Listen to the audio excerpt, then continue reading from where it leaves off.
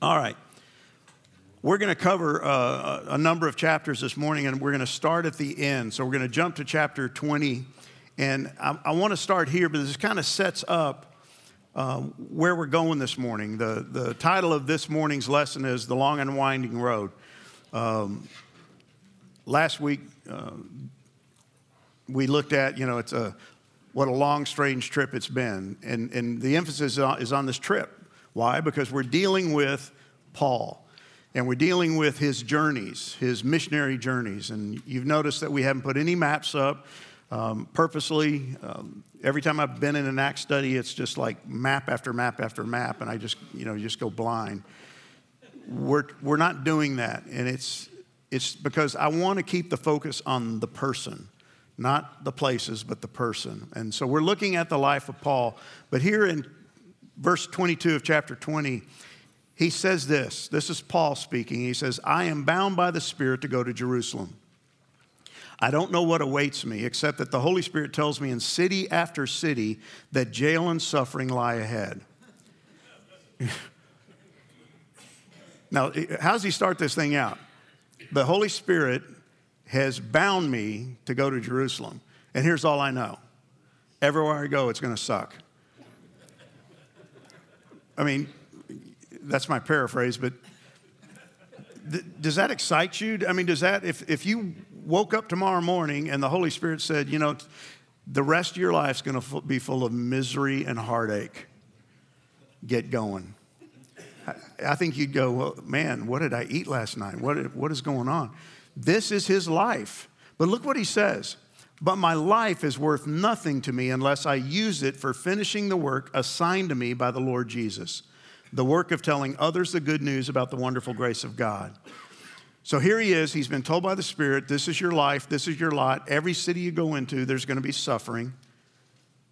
And yet he says, you know what? If I don't do this, my life will be worth nothing because I've got to finish the work assigned to me. The work of telling others the good news.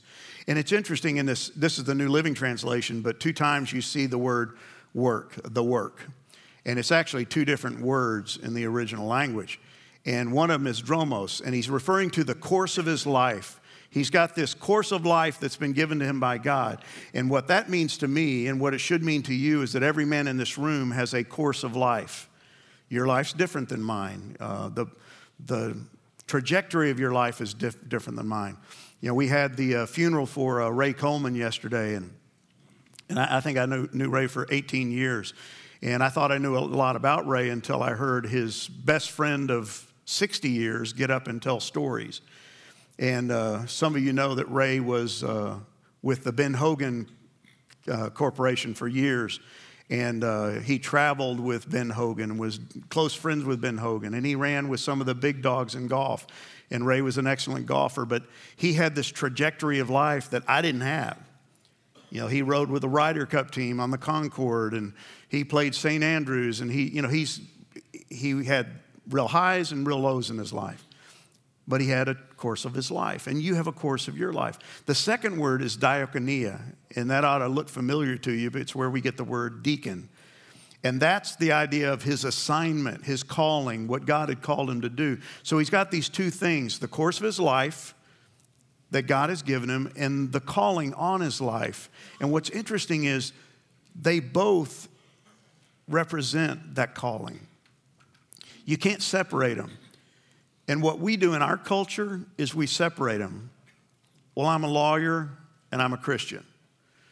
I'm a banker and I'm a Christian. We see them as 2 separate things. So when you go to work, yeah, I'm a Christian, but that's kind of in the background, and I just do my banking thing. When I go to church, I'm a Christian. When I'm with my family, I'm a Christian. But we separate them, but Paul wouldn't. His life and ministry were one and the same. The course of his life didn't differ from the calling on his life. And he says what? My life is worth nothing if I don't do what I'm on this planet to do. And I want you to hear that because that applies to every guy in this room. I don't care what you do for a living. I don't care if you're retired.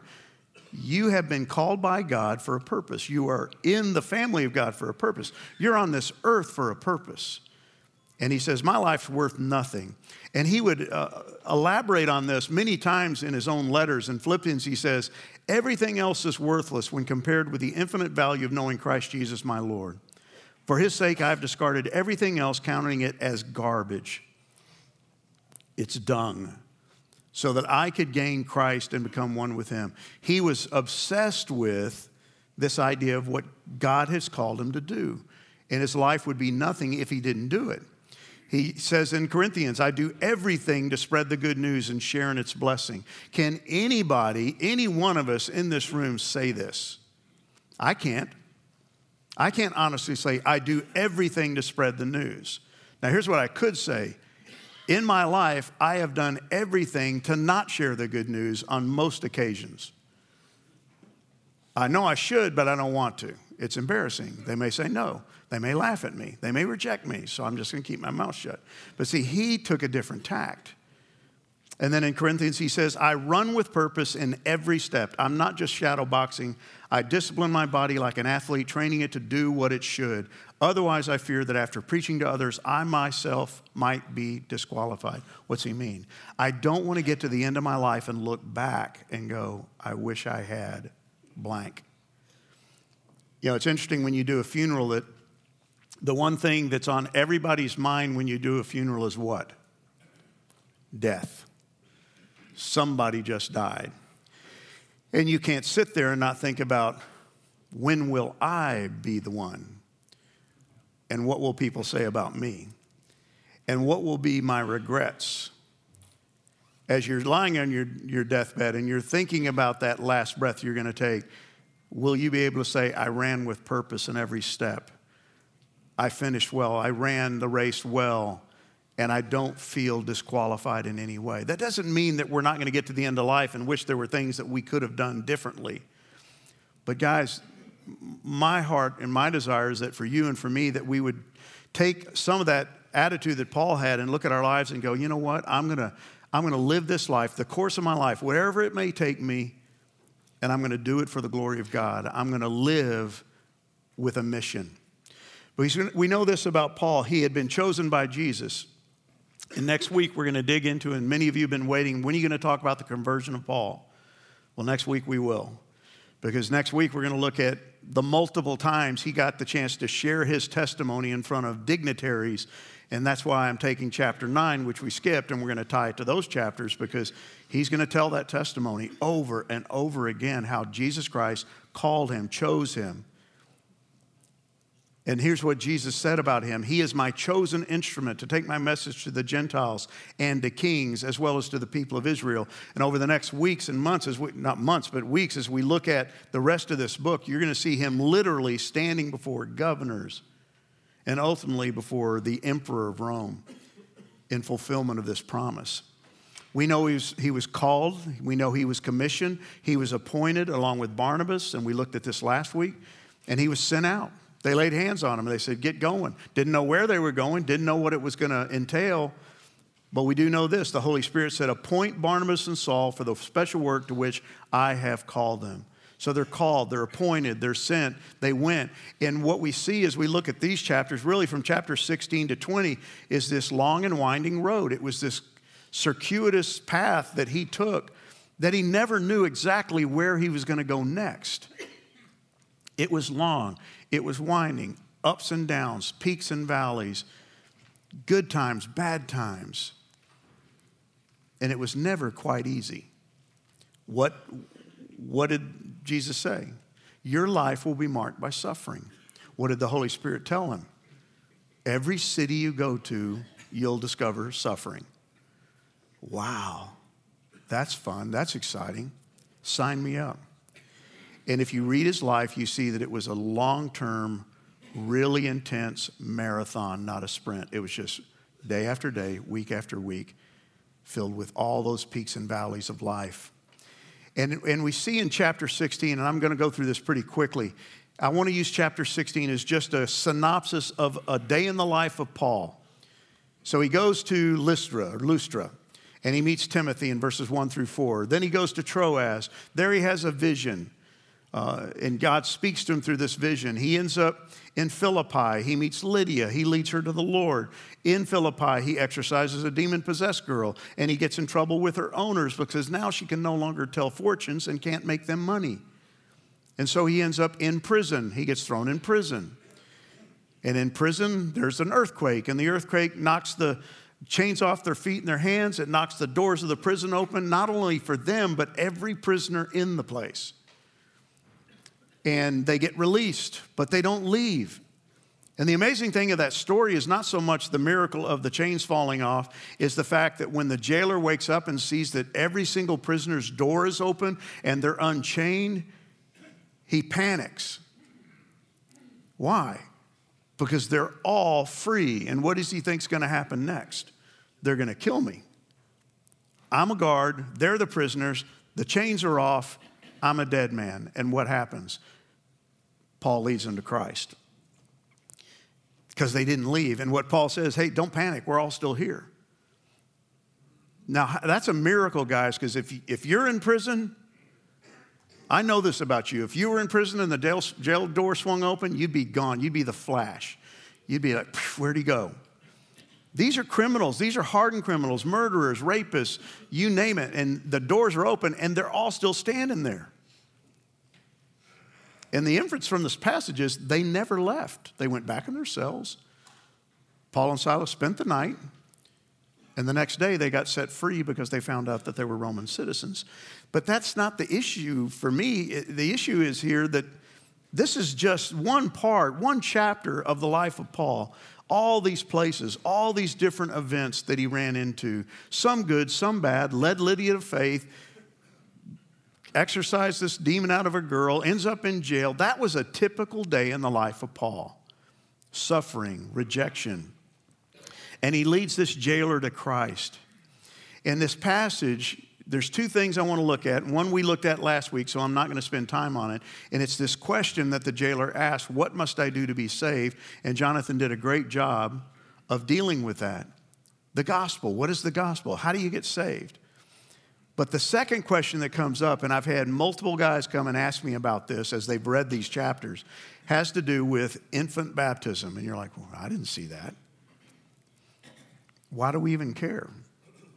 Here's why I want to take just a minute to do kind of an aside and look at this, because in these chapters, you're going to see, really in the book of Acts, this is where those who are proponents of infant baptism go to prove their belief in infant baptism. We as a church, Christ Chapel, we do not believe in infant baptism. We do not practice infant baptism. And I'm not here to demean anybody who does, Presbyterians, Lutherans, Catholics. I just want you to know why we believe what we believe, because I want you to know why you believe what you believe. That's real important to me. And when we did the Reformation series, we touched on this, but I can't help but deal with it again because it's going to be in this passage we're looking at today. Why do people believe in this, and why don't we? Well, this experience with the jailer brings it to head, because it says the jailer called for lights, ran to the dungeon, fell down, trembling before Paul and Silas, and he says, sirs, what must I do to be saved? This is the context. They tell him the answer, believe in the Lord Jesus Christ and you will be saved. And then it says, along with everyone in your household. So this is where it starts. This is where proponents of infant baptism go. This idea of everyone, along with everyone in your household. Sounds all conclusive, right? All inclusive. And they shared the word of the Lord with him and with all who lived in his household. Even at that hour of the night, the jailer cared for them, washed their wounds. Then he and everyone in his household were what? Immediately baptized. You see that repeated phrase, household, household, household. He brought them into his house, set a meal before them, and he and his entire household rejoiced because they all believed in God. Now, what happens here is that they go to this word household, and it's the word poineke. And it basically means, it can mean house, it can mean household, it can mean family. It gets translated a number of different ways. It can include slaves, it can include servants, it can include children, it can include adult children. It's a pretty inclusive word that's used a lot of different ways in Scripture.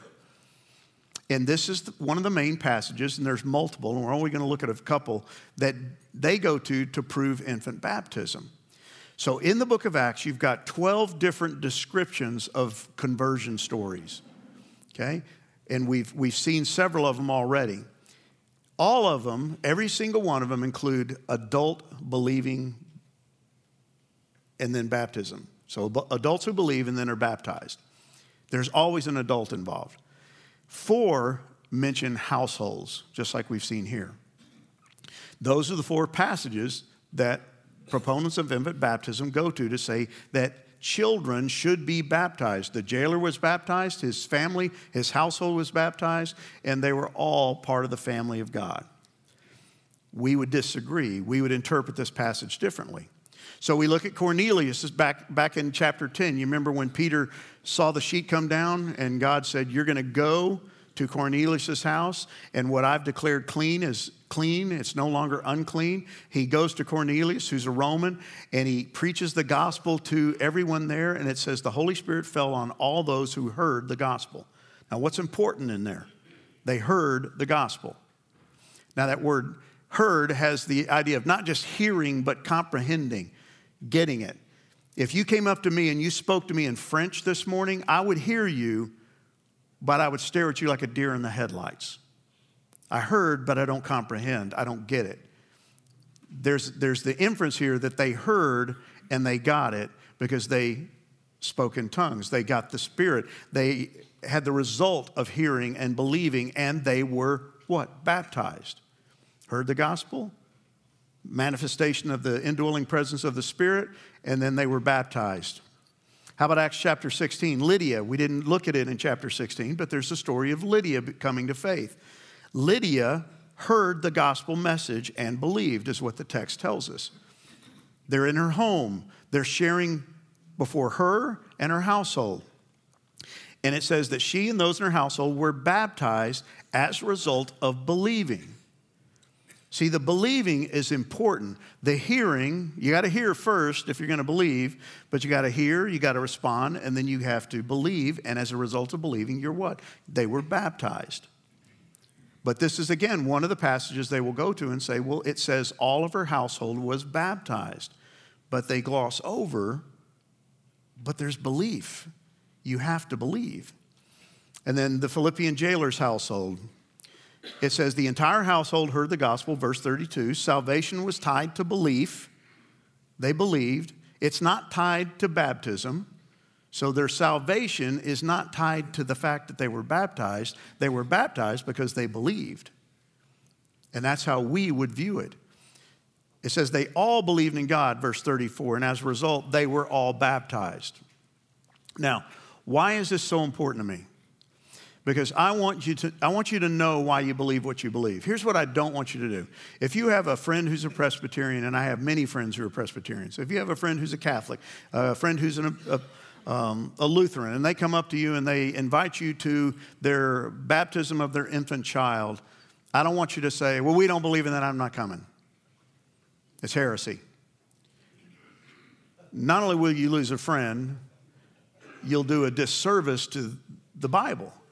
I want you to be able to talk to them. I want you to love them. Yes, you disagree, and there are many of my friends I disagree with on this topic, but I still love them. We still talk. We still get along. I still think they're going to heaven.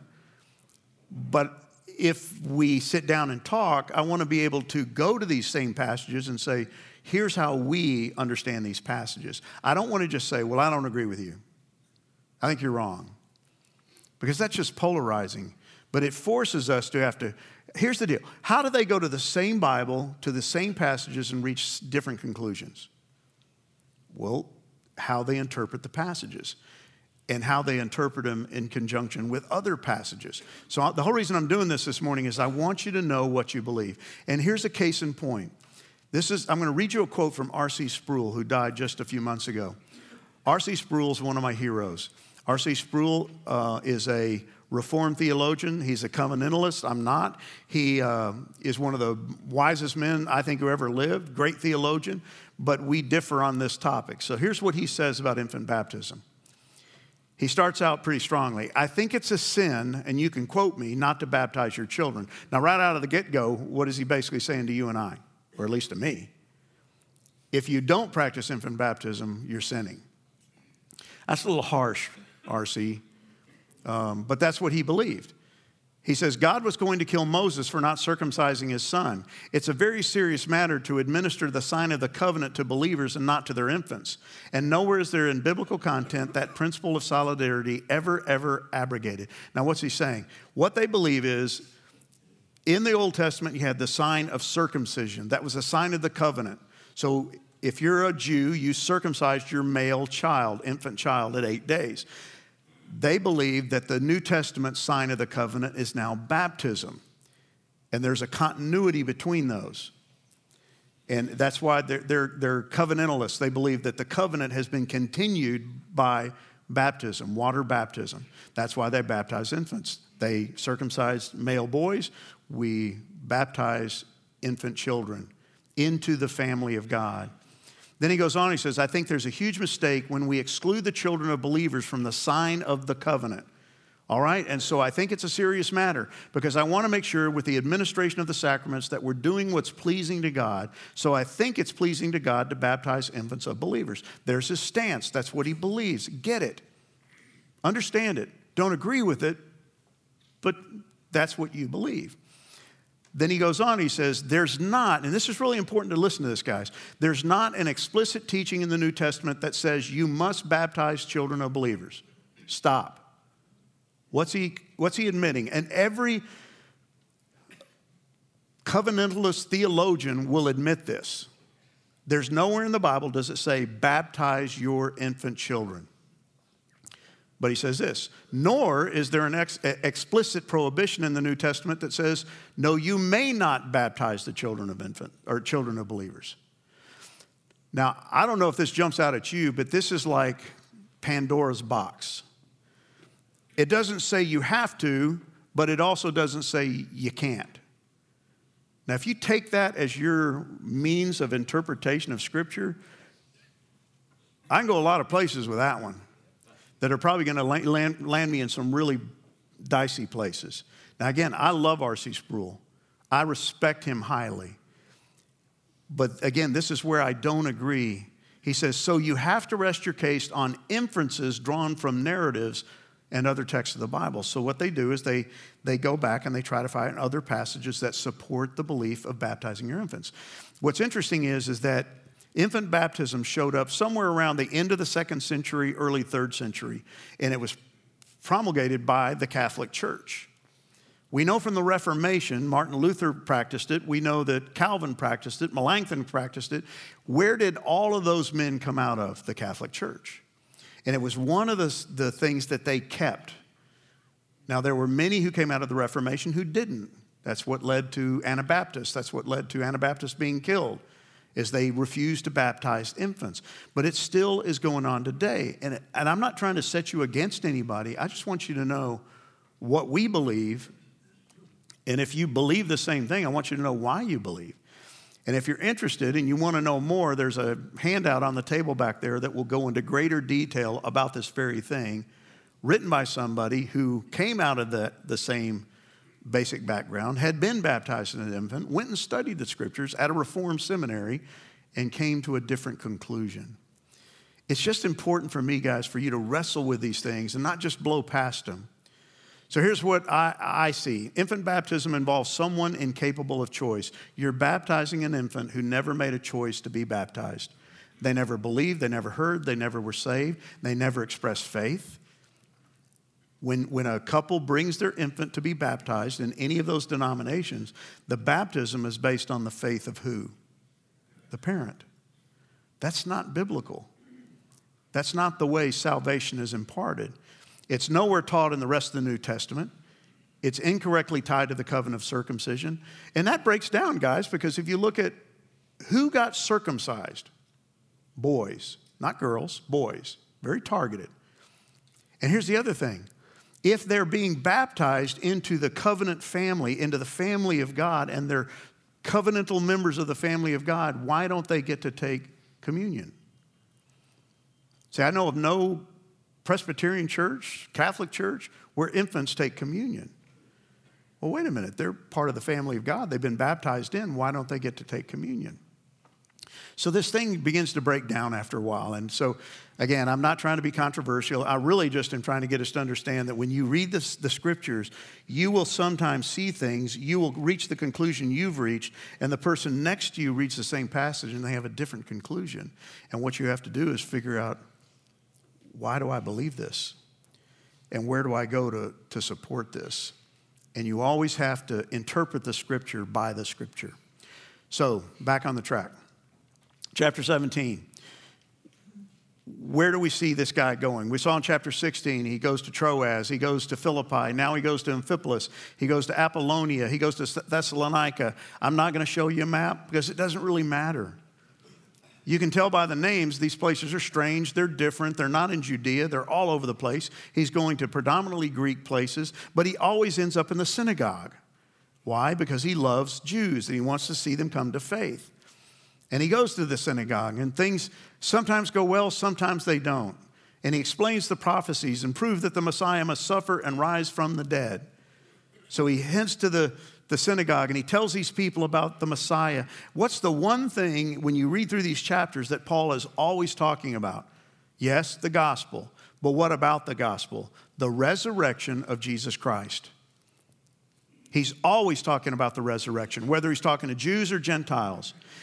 When do we typically talk about the resurrection? Easter. It's coming up, right?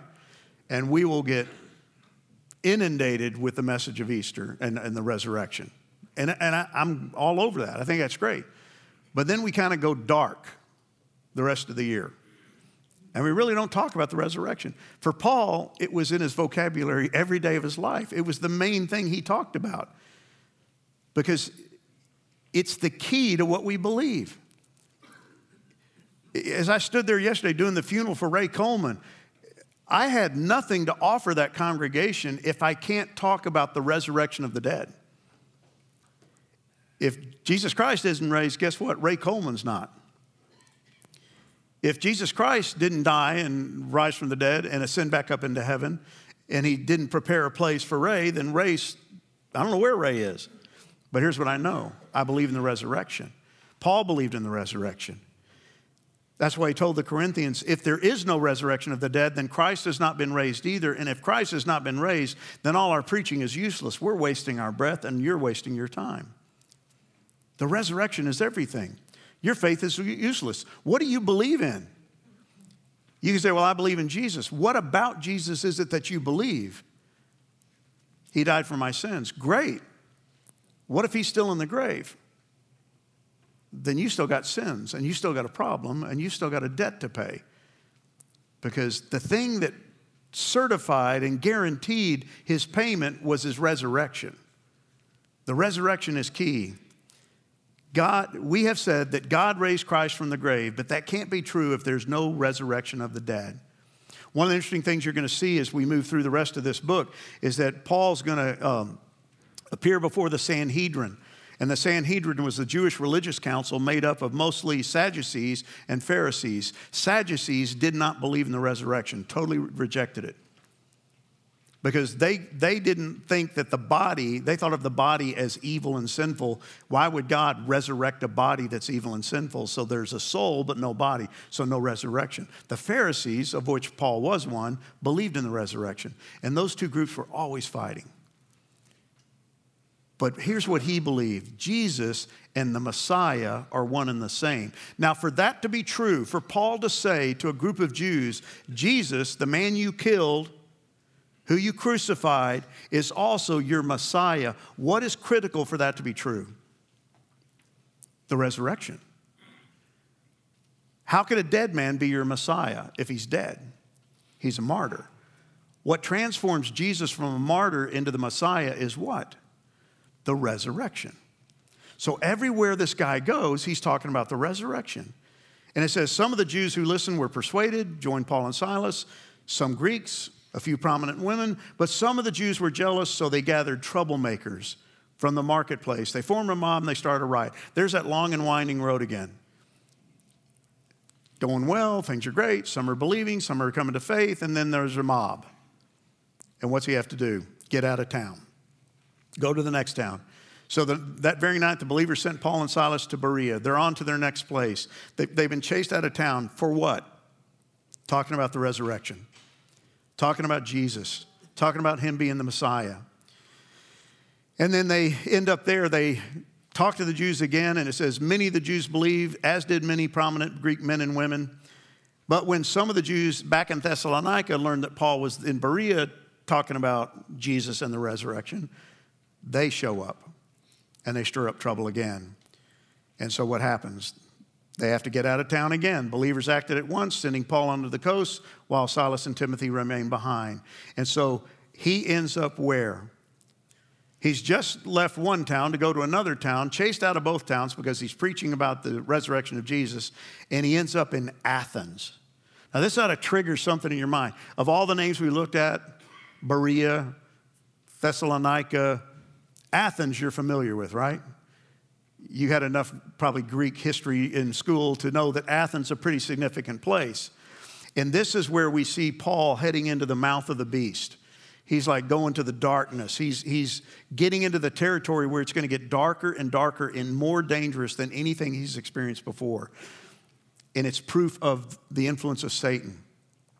And as I read this story, what I can't escape is that when you guys walk around this world, you ought to have the same reaction that we're going to see Paul had.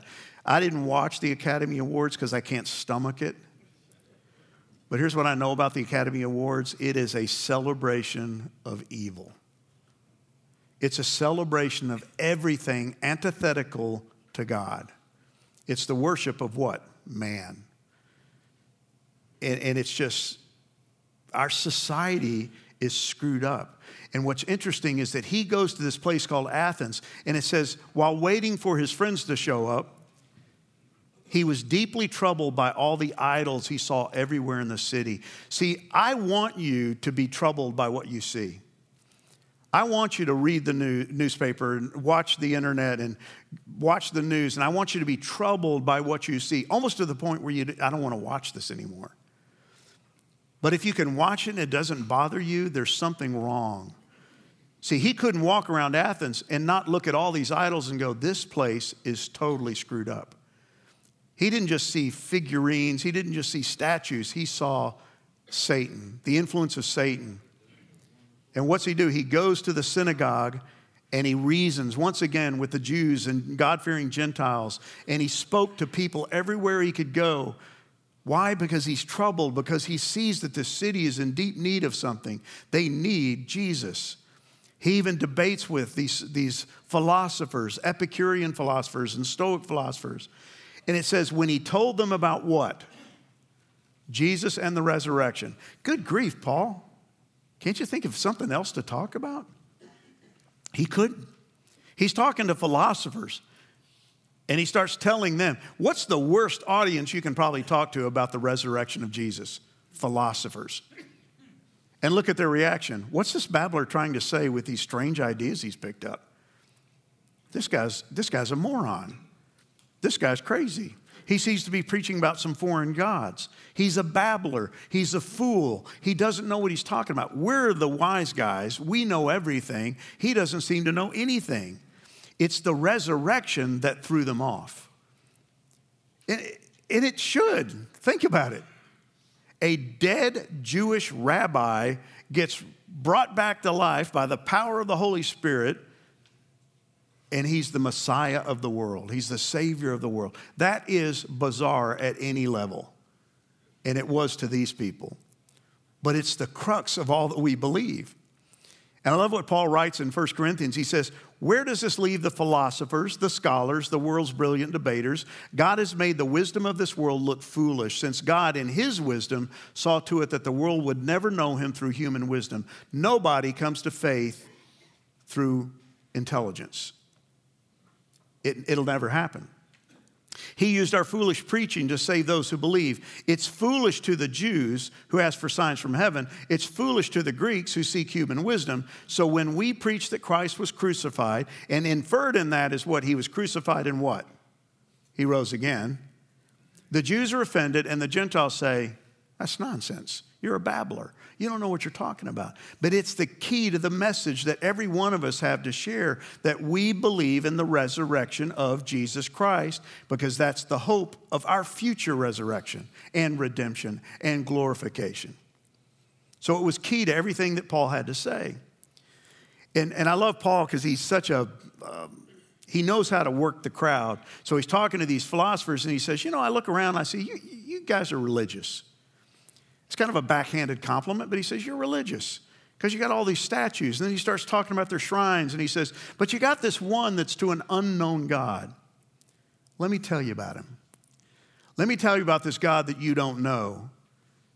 This God whom you worship without knowing is the one I'm telling you about. It's the God who created all things. And he goes on to tell them about God who created them, and he doesn't need them. He doesn't need a statue formed of him. He is God, the creator of all things, who sent his son to die on the cross for their sins. He says human hands can't serve his needs. He has no needs. He gives life. He gives breath. He's the one that put you on this planet. He created all the nations. And he satisfies all your needs. It's not these other gods. It's the one true God. And then he tells them, God put up with your ignorance for a while, but he's done. Why? Because he sent his son. There's a solution. You don't need to remain ignorant. Now he commands everyone everywhere to repent of their sins and turn to him, for he has set a day for judging the world with justice by the man he has appointed. Who's he talking about? Jesus. You got to believe in Jesus. And he proved to everyone who this man is, by what? By raising him from the dead. There he is again. First time he mentioned it, they called him a babbler. Now he's telling them, if you don't listen to what I'm saying, guess what? You are judged. This is serious. You can laugh. You can call me a fool. You can call God a fool. But guess what, guys? This is the wisdom of God. This is how all men are made right with God. And it's the only way, by believing in the resurrected Lord and Savior, Jesus Christ. Well, when they heard Paul speak about the resurrection of the dead, some laughed in contempt.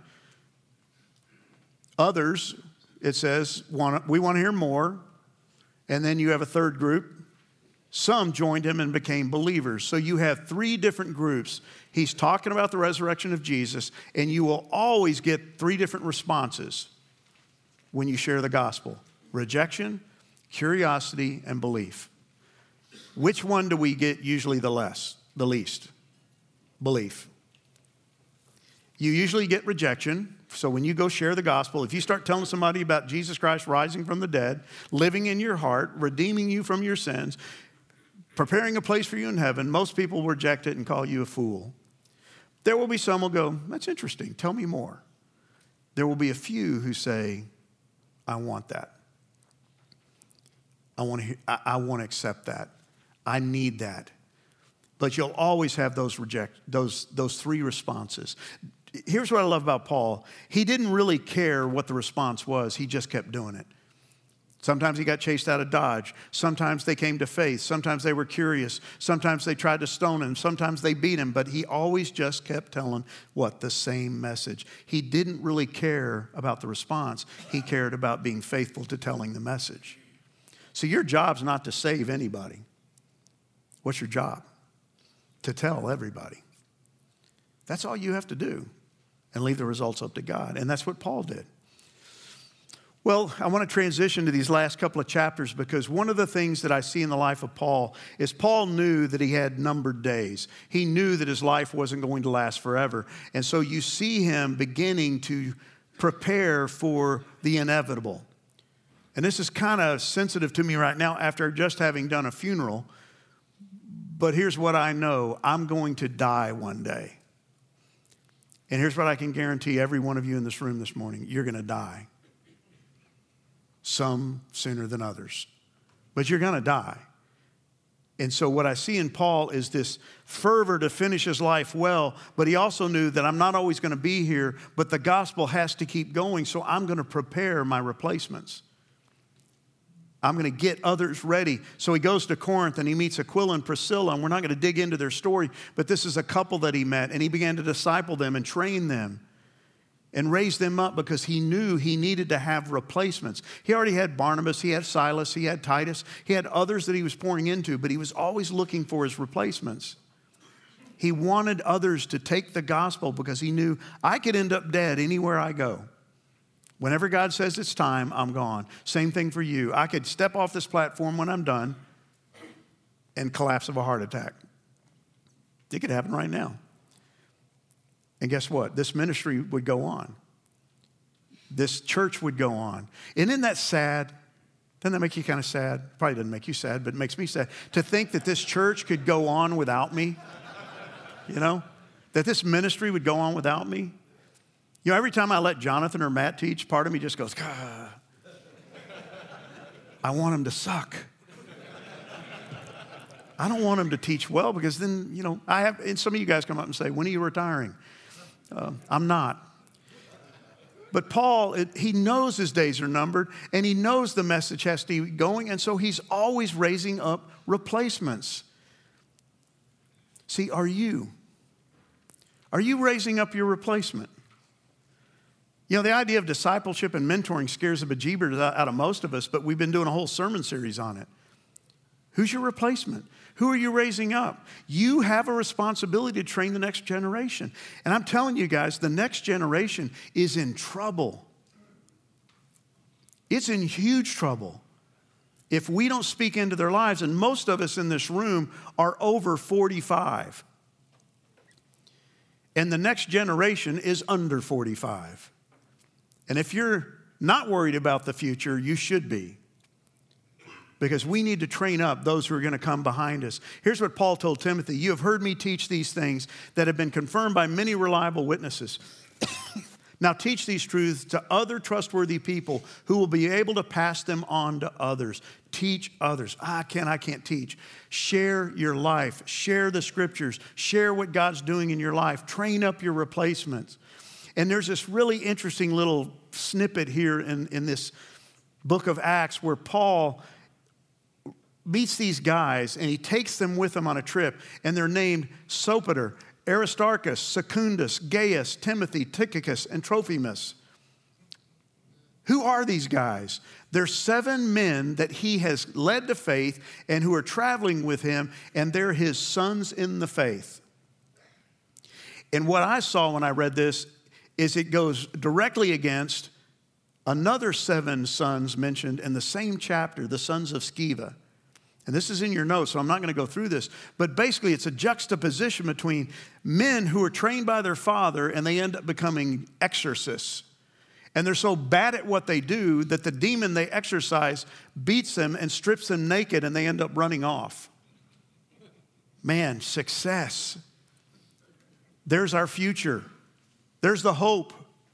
And these sons of Saul who were equipped to teach the truth, who were raised up, and they would replace him once he was gone. Timothy, Tychicus, all these men. That's what we need to be doing, raising up our replacements. And then at the end of chapter 20, Paul brings the elders from Ephesus, and he tells them, I'm never going to see you again. And they're heartbroken, they're heartsick. But he turns to them, he says, guard yourselves. Guard the people of God. Feed them, shepherd them, take care of them. It's his church. His son died for them. You go back and you take care of them. See, what a lot of you, and I throw myself in the same category, what we do is we say, well, that's Ted's job. That's Cody's job. That's Ken's job. Doug Cecil's job. You guys take care of the flock. But guys, guess what? There's not enough pastors to go around. So you need to take care of the flock. You need to feed. You need to shepherd. And he says, watch out. Be careful. Look around you. We're under attack. And so he says, I entrust you to God and the message of his grace. He's sending these men back to Ephesus knowing I'll never see you again. But guess what? The ministry goes on. And here's what I know. When we're done in just a few minutes, you're all going to go places I will never go. You're going to go to office buildings I'll never walk into. You're going to work with people I'll never meet. You're going to have opportunities I will never have, and you have a job to do. You have got to do what he's saying right here. I entrust you to God and the message of his grace. He goes with you. He goes before you. He's preparing those divine appointments that you're scared of, but just tell the gospel. And here's what I know. You're going to get rejected. You'll hear some people be curious, but on occasion, you'll have the joy of somebody saying, I want that. I want what you have. And it will change your life. See, I want you to be able to say, there's nothing worth living for if I don't do that. So here's your questions. How far along are you on your journey of faith? Have you gotten as far as you would hope? And the answer to that, guys, if you're wondering, is no. Okay? Have you accomplished all that God has assigned for you to do? Obviously, no. But why not? That's the question. What's keeping you from going where God wants you to go, from being what God wants you to be? How well have you done in finding and raising up your replacement? Is there anybody in your life whom you're mentoring, discipling, and training? What steps are you willing to take to make that happen? This is where we get sweaty palmed. One guy. Take one guy and pour your life into him. You don't have to be a theologian and you don't have to be an expert. You do have to care. And you do have to take the time. Then finally, go back and look at 1 Corinthians 9:23. Is this statement true of your life? Discuss ways you could make it so. Let me pray for you. Father, this is heavy stuff, but Father, this is what we're here for. There's no way to get around it. We're not on this planet to make money. We're not on this planet to live wonderful lives. We're not on this planet to have our best life now. We're here to be ambassadors for the gospel of Jesus Christ. And Father, most of us would have to admit we haven't done a very good job. And unlike Paul, we couldn't say that we've run the race well and that we've made it our life calling to do what we've been called to do. But Father, I want it to be that way. I want it to be that way for me. I want to live my life with purpose, far beyond my own selfish purpose. So bless the time as they talk, Father, around the tables. May they be open, honest, loving, kind, gracious, but more than anything, Father, willing to deal with this issue of their calling and what you would have them do. And I pray this in the name of Jesus Christ, your Son and our Savior. Amen.